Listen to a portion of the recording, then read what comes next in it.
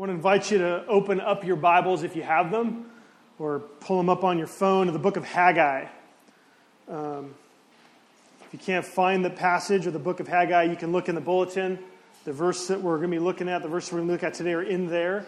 Also, there's a place there to take notes if you want to take notes on the sermon. And I actually want to start today by reading the passage that we're going to be looking at because it describes a problem that we all can relate to. Having said that, you might not think you can relate to this when we first read it, but don't worry, hang on. So this is Haggai chapter 1, verses 5 and 6. So listen now, this is God's word. Now therefore, thus says the Lord of hosts, consider your ways. You have sown much and harvested little.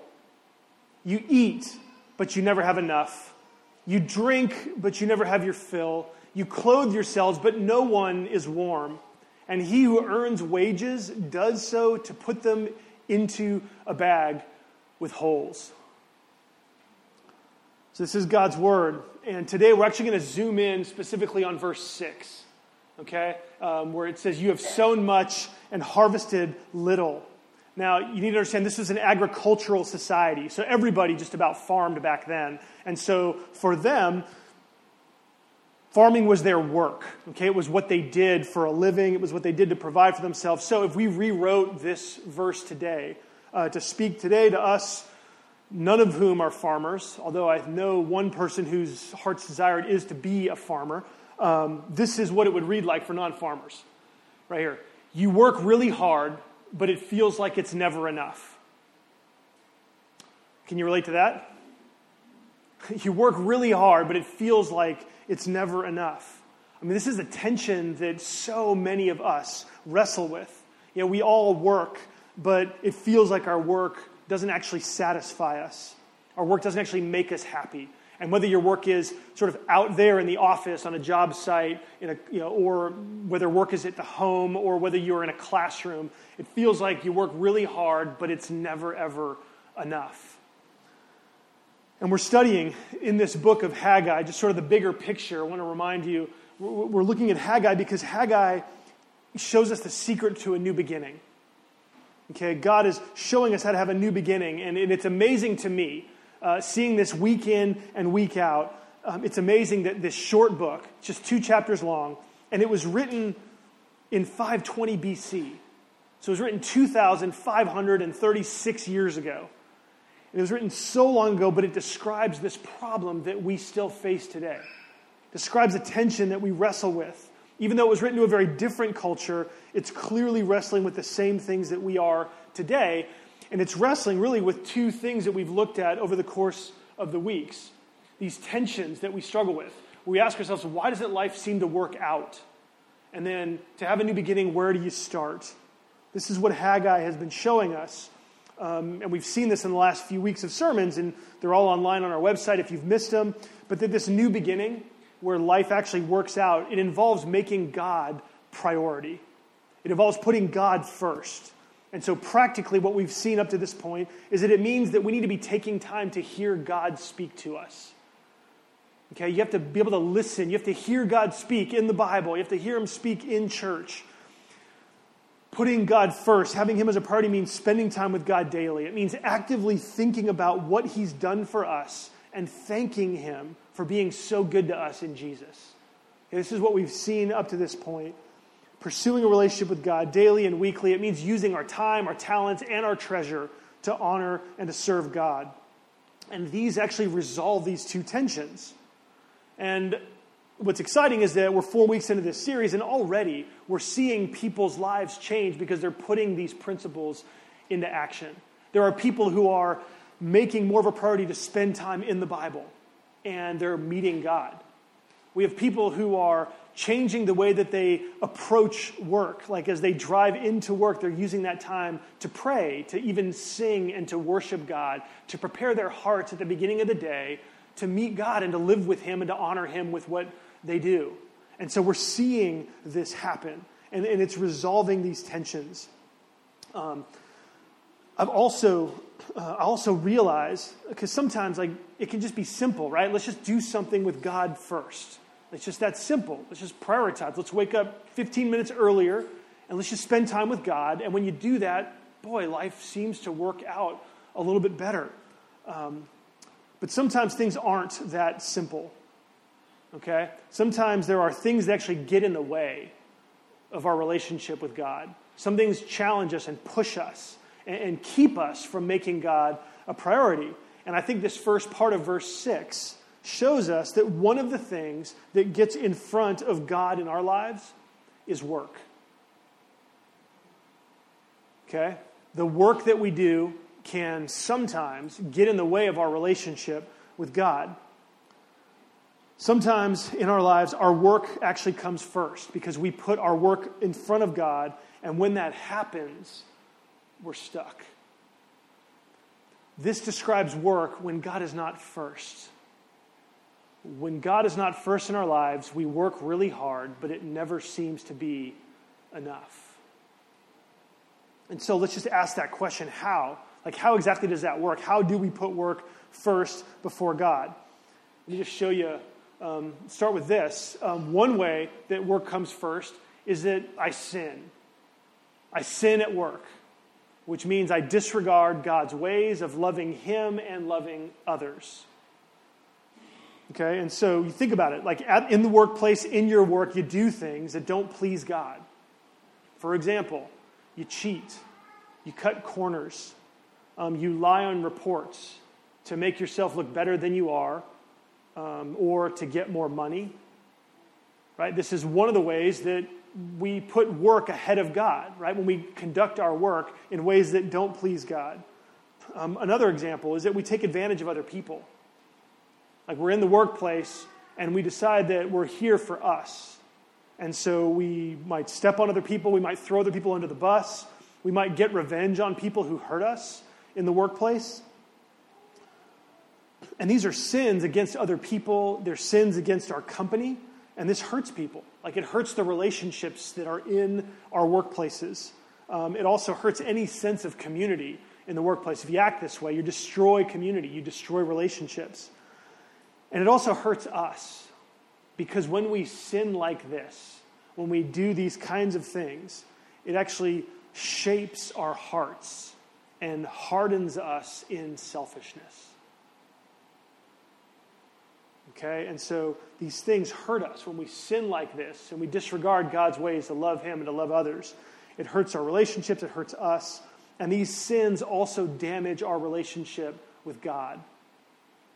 Okay, every time we sin in any of these ways that I've mentioned, but countless others, we actually leave God and His path. We go off on our own, and when work comes before God in this way, it's like us saying, God, I don't care what you want. I'm going to do it another way.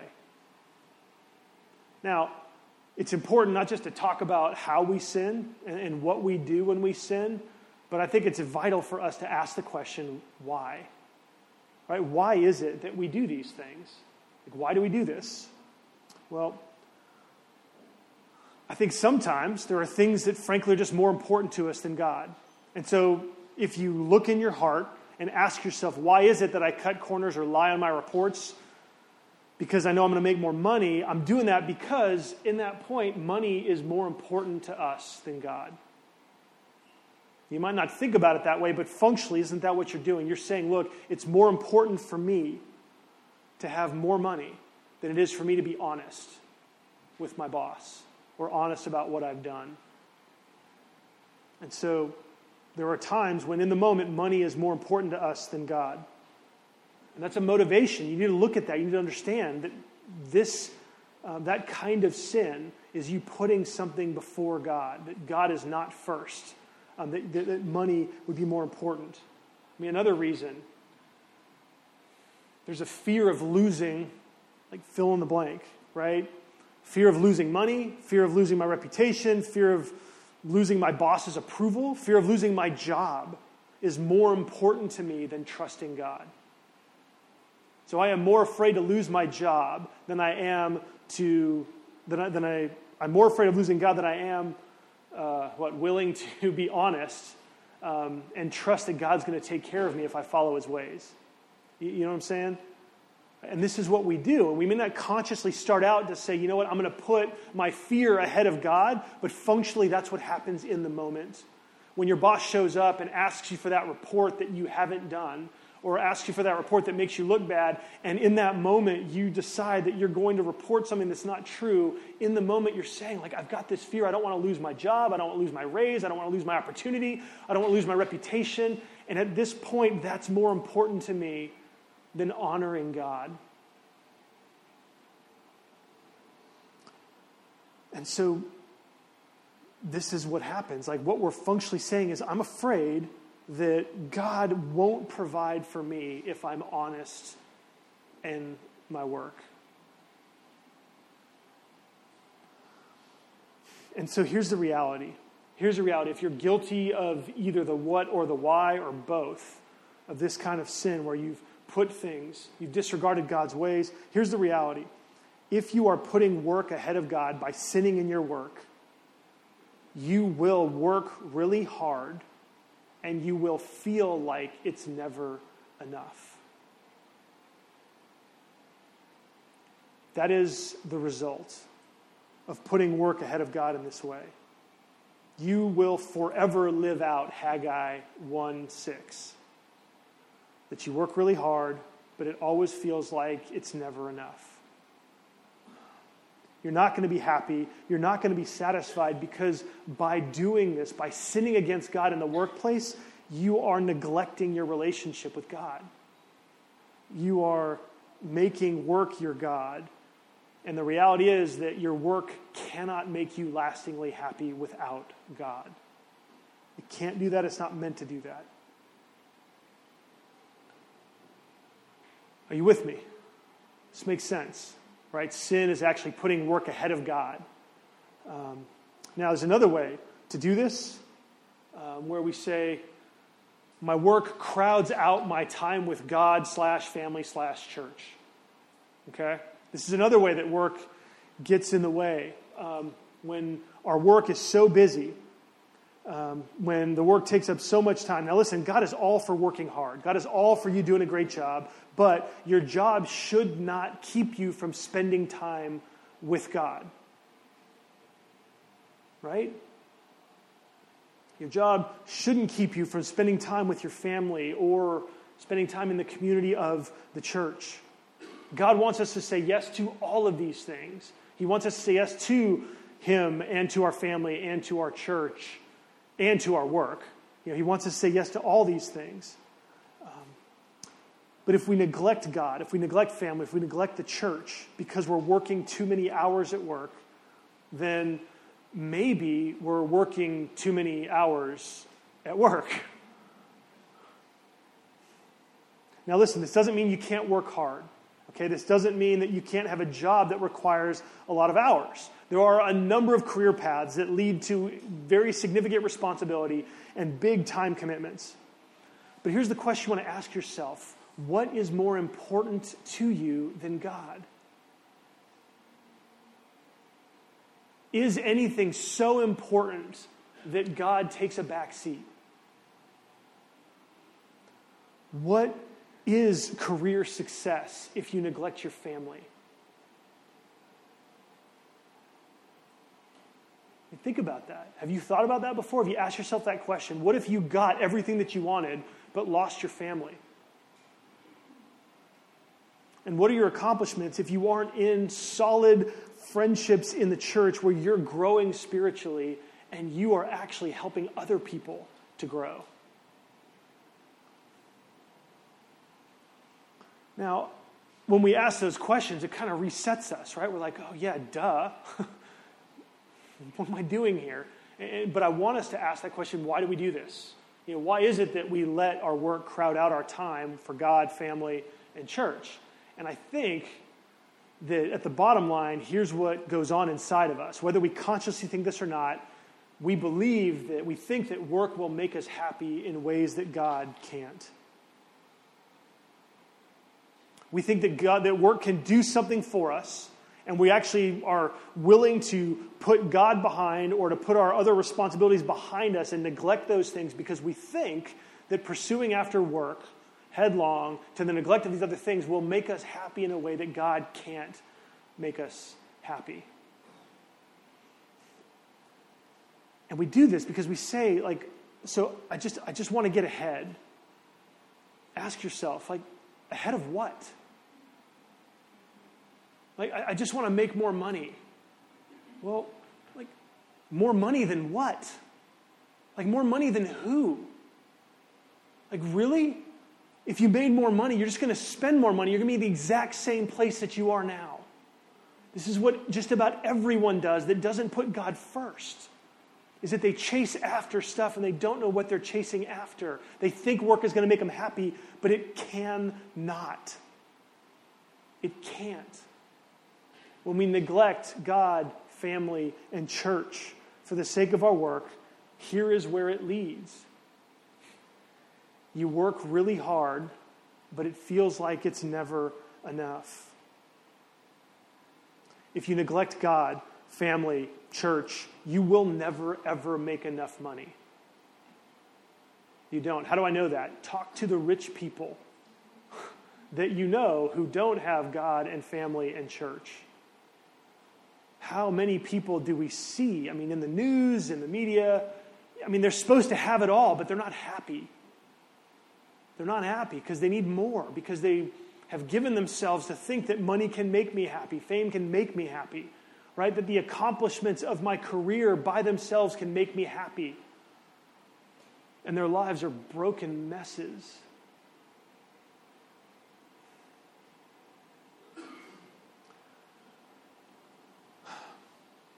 You'll either never make enough money, or sometimes you'll get the power and you'll get the money and you still won't be happy. Without God first, life simply will never, ever work out. So, what's the solution? Right? These are two ways that we neglect God, two ways that we put work first. How do we fix that? Right? What do we do? I think the answer is twofold.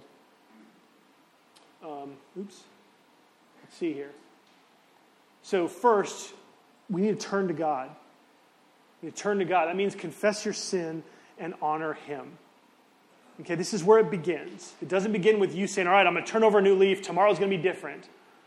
It starts with you saying, okay, God, I need to get right with you. I've been living my life in ways that don't honor you. I've been pursuing after work to the neglect of you, to the neglect of other responsibilities that I have in my life. I mean, God knows our sin, and He wants us to admit where we've been wrong and to come to Him. I mean, God invites us to come, and He's willing to forgive us and give us a new beginning. That's what Haggai is all about. And we know this because of Jesus, right? Jesus suffered the pain and the anguish that our sins have caused. Jesus took the punishment from God that our sins deserve so that you can know God's forgiveness. So that you can experience God's forgiving love. So you can know from God His powerful love that will move your heart. I mean, this is what God has done. This love moves you. It fills you to the point where you begin to want to love God and to love others, even in the workplace. And so this is where it starts. It starts with us turning to God. You've ever heard the word repent? Right? The word repent just means turn the direction of your life and follow Jesus. That's what it means. That's what Jesus says. This is where a new beginning starts. If you want to put God first in your workplace, it starts by admitting that you haven't. Turn toward Jesus, confess your sins, and then tell God, I want to honor you. I want to honor you going forward, starting tomorrow morning. Okay? And so, it starts with turning to God, and then second, bring God to work with you. Okay? Bring God to work with you. So many people think that work is by nature a necessary evil. Okay? The bumper sticker says it all. I owe, so off to work I go. Right? Work is this necessary evil. Work has nothing to do with God, Actually, God happens on Sundays, right? Not in the workplace. Or God happens before work if you spend time reading the Bible and praying, right? Maybe God shows up at work at lunch if you pray for your food before you eat, right? But that's it. That's how most people think. They think work is just suffering that we all have to endure just to pay the bills. But no.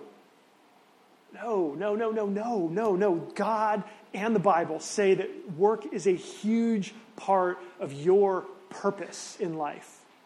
Work is a huge part of why God made you. And so if we step back, this is the kind of thing that I like to do. I like to step back and say, what does the whole Bible say about work? Right? From beginning to end, from the book of Genesis at creation, you begin to see God's purpose for work. You see the work that God called Adam and Eve to do. And then in the end of time, in the end of the book of Revelation, you see that actually the work that is done, some of the work that gets done here on earth shows up in the new heavens and earth. Some of the work that we do ends up lasting into the eternal state in a way that blows my mind. But God has said from beginning to end that work is good, that it was designed to be good, that it has a purpose. And yes, work has been corrupted. Yes, work has been cursed. Yes, work is frustrating and difficult. Yes, work is annoying. Yes, work is boring. Yes. But the answer to the curse of work is to bring God with you to work. And whether your work is in an office, in a classroom, in the home, on a job site, in your car, wherever your work is, God wants us to bring him with us to work. And the question is, well, how do we do that? Well, if we look at what the whole Bible says about work, we can get some clues. Okay, there are roles that God wants us to play when it comes to work. We've talked about some of these in the past. I'm not going to talk about all of them, but I just want to give you several of these roles that God has for us at work. First, God says that at work you are a provider. Okay? You're a provider. This means that, you know how God provides, right? God provides. That's one of the things that Christians say. God provides, and something crazy happens, and they go, oh my goodness, God provided for me, right? This is what people say. Well, let me tell you that at work, God actually calls you to be a provider. And so one of the ways that God ordinarily provides for you is by making you a provider and giving you work. And so your work is a dignifying call from God to provide for your needs, the needs of your family, the needs of your church, and the needs of your community. Okay, God has made you a provider. God thinks so highly of you that he has called you to do work so that you can actually be like him and provide for yourself and others. That's kind of remarkable, right? That's kind of, if you think about it that way, you think, wow, wait, so what I do when I get my paycheck, this is me actually understanding what it's like to be God. I'm getting this amount of money so that I can provide for my needs and my family, my church, the people around me who are needy. And so in this way, your paycheck is an opportunity for you to know God better and to understand your purpose, that God's called you to work so that you can provide. Second, God says that you are an artist. You're an artist. So listen here. Through excellence and integrity, your work becomes an art form. Okay, when you do your work with excellence, when you do your job well, when you have integrity in the workplace, you become an artist. There are people that you know that do their job, and yet it seems like they are their job. Right? There was a guy at Costco that we ran into a couple days ago, and this was a guy, he was at the electronics place, and we walked in, he kind of could tell we were looking for something. He's like, hey, how can I help you? And I said, oh, we're looking for this printer cartridge. And he goes, oh, hey, it's right over here. And he just starts talking, and he's like, hey, did you know that we provide ink filling supplies? Like, so for $10, instead of paying $90, for $10, you can get this thing refilled right over here. We do this for you. It's super cheap. It's totally a great idea. And this guy was so happy. He was so friendly. And I was looking at him going, man, like, this guy's an artist. He is. He had integrity. He's telling me stuff that, like, is not going to make Costco as much money, like, for my gain, right? He's telling me things, and he's like friendly, right? There's excellence and integrity about his work. And I looked at his name tag, and I saw, oh, he's been here since 2000. I'm like, this guy, he's like a master. He's a master. He knows how to take care of people. He knows how to direct them. And so, this is what it means to be an artist. There are some of you, so that's very extroverted. I'm obviously an extrovert, so, attracted to people that are extroverted, and I notice them, right? Well, so for you introverts, right, there is an art form to doing code well. I'm just picking for coders, right? There are different ways that people can code, and some people just have a knack for saying things succinctly, for doing writing that's succinct, that is to the point, that bottom lines things really well, that helps other people to be able to move forward, right? Provides information and support.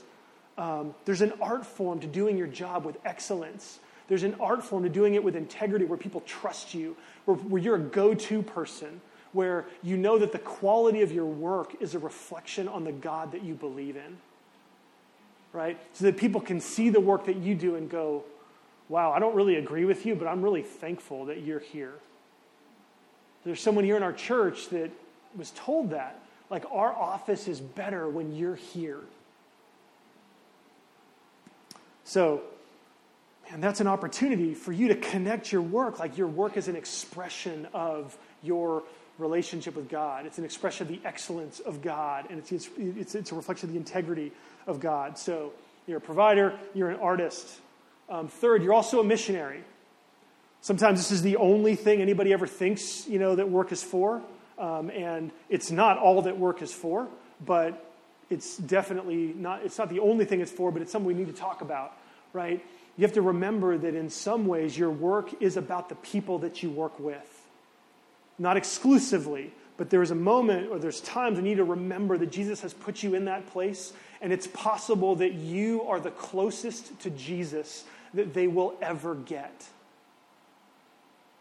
And so Jesus wants you to show them what he's like. He wants you to show your coworkers what he's like. He wants you to show your customers. He wants you to show your boss. He wants you to show your company what Jesus would be like if he worked in your field, in your job. So he wants us to show with our actions, and he also wants us to share with others the hope and the joy that we have and share the gospel with them. And so you want to love people so much that they both understand and are blessed by your faith. And so we're missionaries in the workplace. And then I'm going to push these two together. You're also a community servant and an image of God. And so much can be said about this, but you need to understand that the work that you do in and of itself is valuable and is God-honoring. Your work and the company that you work for serve our city. They serve our community through the goods and services that it provides in a way that reflects how God cares for the world. Okay, and there's connections there that you need to make. But the point here is that when you can see that your work, and when you see your work like this, when you understand what God has called you to do and to be in the workplace, man, you're going to see God come with you to work. Or rather, you're going to realize that God actually is already in your workplace. There's really this wonderful verse in Genesis 28 that I love. It's verse 16, where Jacob says, "Surely the Lord is in this place, and I didn't know it."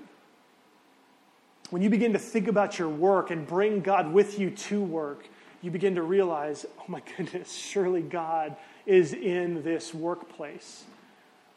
I just had no idea. I had no idea that my work mattered to him. I had no idea that God dignified me so much that he gave me the strength and the ability to work so I could be a provider. Right? I had no idea that my excellence and my integrity are a reflection on him. I guess I kind of knew that, but I never really thought about how that's an opportunity for me to connect with him. When we do this, when we embrace these roles that we play in the workplace, our work actually becomes, you ready for this? Our work becomes communion. When you can think about your work like this, it's communion, because now God is there with you, God does the work that you're doing. God cares about the work that you're doing. God is with you in the work that you're doing. And so your work is communion. Your work is an opportunity to know God better, to work alongside him, to work with him. And sometimes this could just mean literally every hour on the hour, just whatever you're doing, just like turning back over your shoulder and acknowledging that Jesus is there with you. And saying, Jesus, how can we do this together? It could be like you walking out of a meeting and saying, Jesus, thank you for being there with me. It could be like you walking into a meeting and saying, Jesus, please be with me. This is going to be really difficult. But in these ways, when you think about your work this way, all of a sudden work becomes an opportunity for you to commune with God. And so if you want to go deeper into this, I actually preached a whole 7-week series on work last January. You can chase the sermons down on our website. Vision Pathways is actually studying through this right now. They're going through it for the whole quarter. And so if you're not in Vision Pathways, you should be jealous. You should be thinking, man, I wish I was doing that. Well, we're going to start a new crop of Vision Pathways folks this fall. And so if you are a young professional, we would love for you to be a part of this in year 2 for us. The point, though, here, and this is where it comes back to that tension that we were starting with, is this. When you work to honor God, he is always enough. Okay? Without God, work is never enough. Without God, if God comes behind work, if you're neglecting God so that you can work, your work will never, ever be enough. But when you work to honor God, when you bring God to work, then God is enough. And the work actually is satisfying because you understand the purpose behind it. And what's exciting about this is that this becomes true no matter what happens, good or bad or ugly in the workplace. Because the good in work is that God is blessing you. And the bad means that God is growing you. He's given you strength. He's helping you to trust in him in the midst of that difficult stuff. He's growing your faith. He's showing you opportunities for you to say, all right, God, even in this difficult situation, it's easy for all of us to honor him. Well, sometimes not so easy, but it's easier to honor him when things are good. But when things are bad, that's a chance for us to actually grow our faith and have our faith be so strong that it can even weather the bad stuff. But in the midst of the bad, in the midst of the frustrating, you realize that actually life is about him and not about work. Now, question here is that how can we be sure of this? Because I'm asking you to bring God with you to work. I'm asking you to totally change the way that you think about work, or at least augment things that you've thought already. How do you know if you embrace this understanding of work and you bring God with you to work, how do you know that you're actually going to be satisfied, right? Is there a guarantee here, right? I'm making big promises. Let me just say this. If it doesn't happen, I'll give you all your money back. Money back guarantee. I'm kidding. I'm kidding. Well, how can you be sure that if you are willing to trust God in the midst of your fear of looking bad in front of your boss, how do you know God's going to protect you there? How do you know God is going to take care of you there? Right? That's really where the rubber hits the road, right? Because I don't mean necessarily all the time to sin. Oftentimes the sins that I commit are subtle and I'm protecting myself, right? So how can I know that God will be there to catch me if I make myself vulnerable and be honest, right? How can I know for sure that God will protect me if I serve other people in my workplace and don't just try to get what's best for me?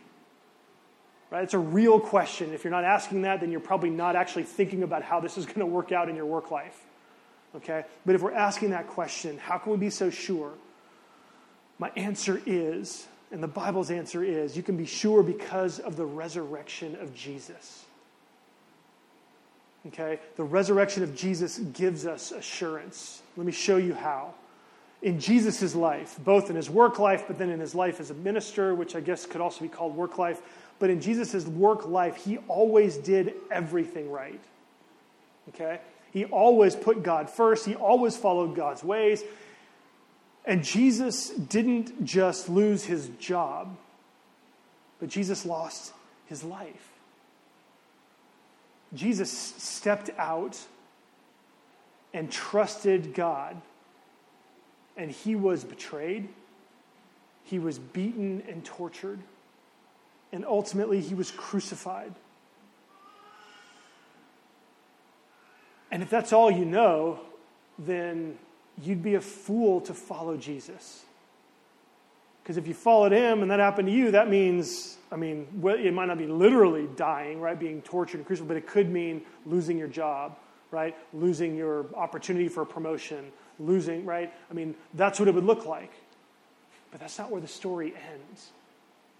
God responded to Jesus' perfect life, not by keeping him from going through the bad stuff, but by raising him out of death. The resurrection of Jesus means that God gave Jesus eternal life, a life of happiness and joy and fulfillment and satisfaction. If you follow Jesus into your workplace, God guarantees that no matter what happens, whether it's good or it's bad, God will raise you from the dead, and he will give you an eternal life, like a life forever of joy, of happiness, of satisfaction and fulfillment. That's the guarantee of the resurrection of Jesus. And so you can take all of your eggs and you can put them in the basket of Jesus, knowing that 1,000 years from now, right, literally in 1,000 years from now, you will have spent 950 of those years so deliriously joy-filled that you will barely be able to contain yourself.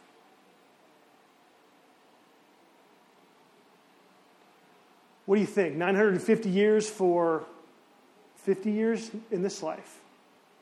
What do you think? Is that a good deal?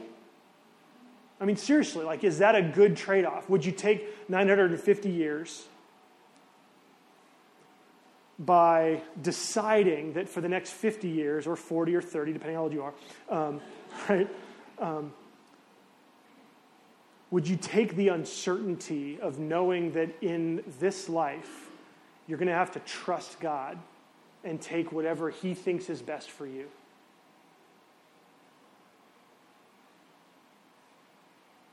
When you think about it that way, it doesn't sound as bad, does it? Here's what happens when you put all your eggs in the 950-year basket, knowing that at 950 years, it's actually just beginning. You're just scratching the surface, right? You're going to continually, progressively get happier and more joyful and more satisfied and more fulfilled in a way that I don't understand. But if God is infinite, he's going to spend the rest of eternity delighting all of us. And not in a way that makes us like the center of the universe either, because he's still going to be the center of the universe. And again, ways that we just can't understand or wrap our arms around, but we see it. We see it because he's so willing to give everything for us. He will stop at nothing less than eternity with him. And if you're like, yeah, I just can't wrap my mind around it, I can't either. That's why I say 950 years, because I can try to wrap my mind around that. But if you put all your eggs there, and then what that means is you got to trust Jesus for this life. Here's what's exciting is that when you do that, this changes. When you do that, God all of a sudden becomes enough. God meets your deepest needs, right? You don't need money, actually. What you need is the approval of God that says no matter what anybody thinks or whatever you have or don't have, God is enough. That's what you need. You don't need the approval of your coworkers. What you need is to know for sure that God is delighted in you. Because if God is delighted in you, it doesn't matter what other people think. And so when you have this affirmation that comes from putting your faith in the resurrected Jesus and following him, this changes. And even if you're led into the darkness, even if you're led into the difficult times of being cheated against and being hurt or being vilified in the workplace or being treated or misjudged or mischaracterized, if you don't get a promotion because of your faith and your willingness to say, I'm putting boundaries on this work so I can care for God and my family and my church, right? Even in the midst of all of that, if it's bad, God is enough. And I guarantee you that if you're all in with God, man, your faith in him, he will minister to you and he will say, I've got you. I know exactly where you are. You're right smack in the palm of my hand. And I'm so proud of you. I'm so proud of you. You don't need anything else. You don't need anything else that this world has to offer if you have me. I am enough.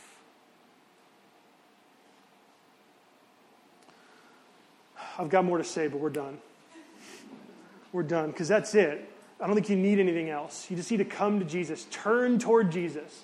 Whatever direction, some of you have been following him. Some of you have been going the opposite way. Some of you are kind of going sideways, not quite toward God, not quite away from God. Wherever direction you're going, let's all of us, let's just turn toward Jesus and say, Jesus, you died for me. I'm in. You rose from the dead. I am in. I'm following you. I'm sorry for all the times I haven't. I'm following you, and I'm going to bring you with me to work. Whether you're a Christian or not, all of us need to do this. If you're not a Christian, this is the first time. It can be scary. It can be scary. You're not alone. Come talk to me. Talk to the person who brought you about what does it look like to really follow Jesus. We'd love to share with you. And for the Christians here, man, life doesn't work out and work is frustrating actually because we put work ahead of God. Let's turn toward Jesus and see what he does. It'll start tomorrow. Let's pray. Jesus, thank you. Thank you that your resurrection changes everything. Nothing is the same because you rose from the dead. And Jesus, we love you. We're willing to follow you. We're sorry. We're sorry. I'm sorry for my sins and the way that I have abused even your forgiveness. I've wandered away from you, and I've conducted my work in ways that don't honor you, don't please you. Please forgive me. And Jesus, come with us tomorrow.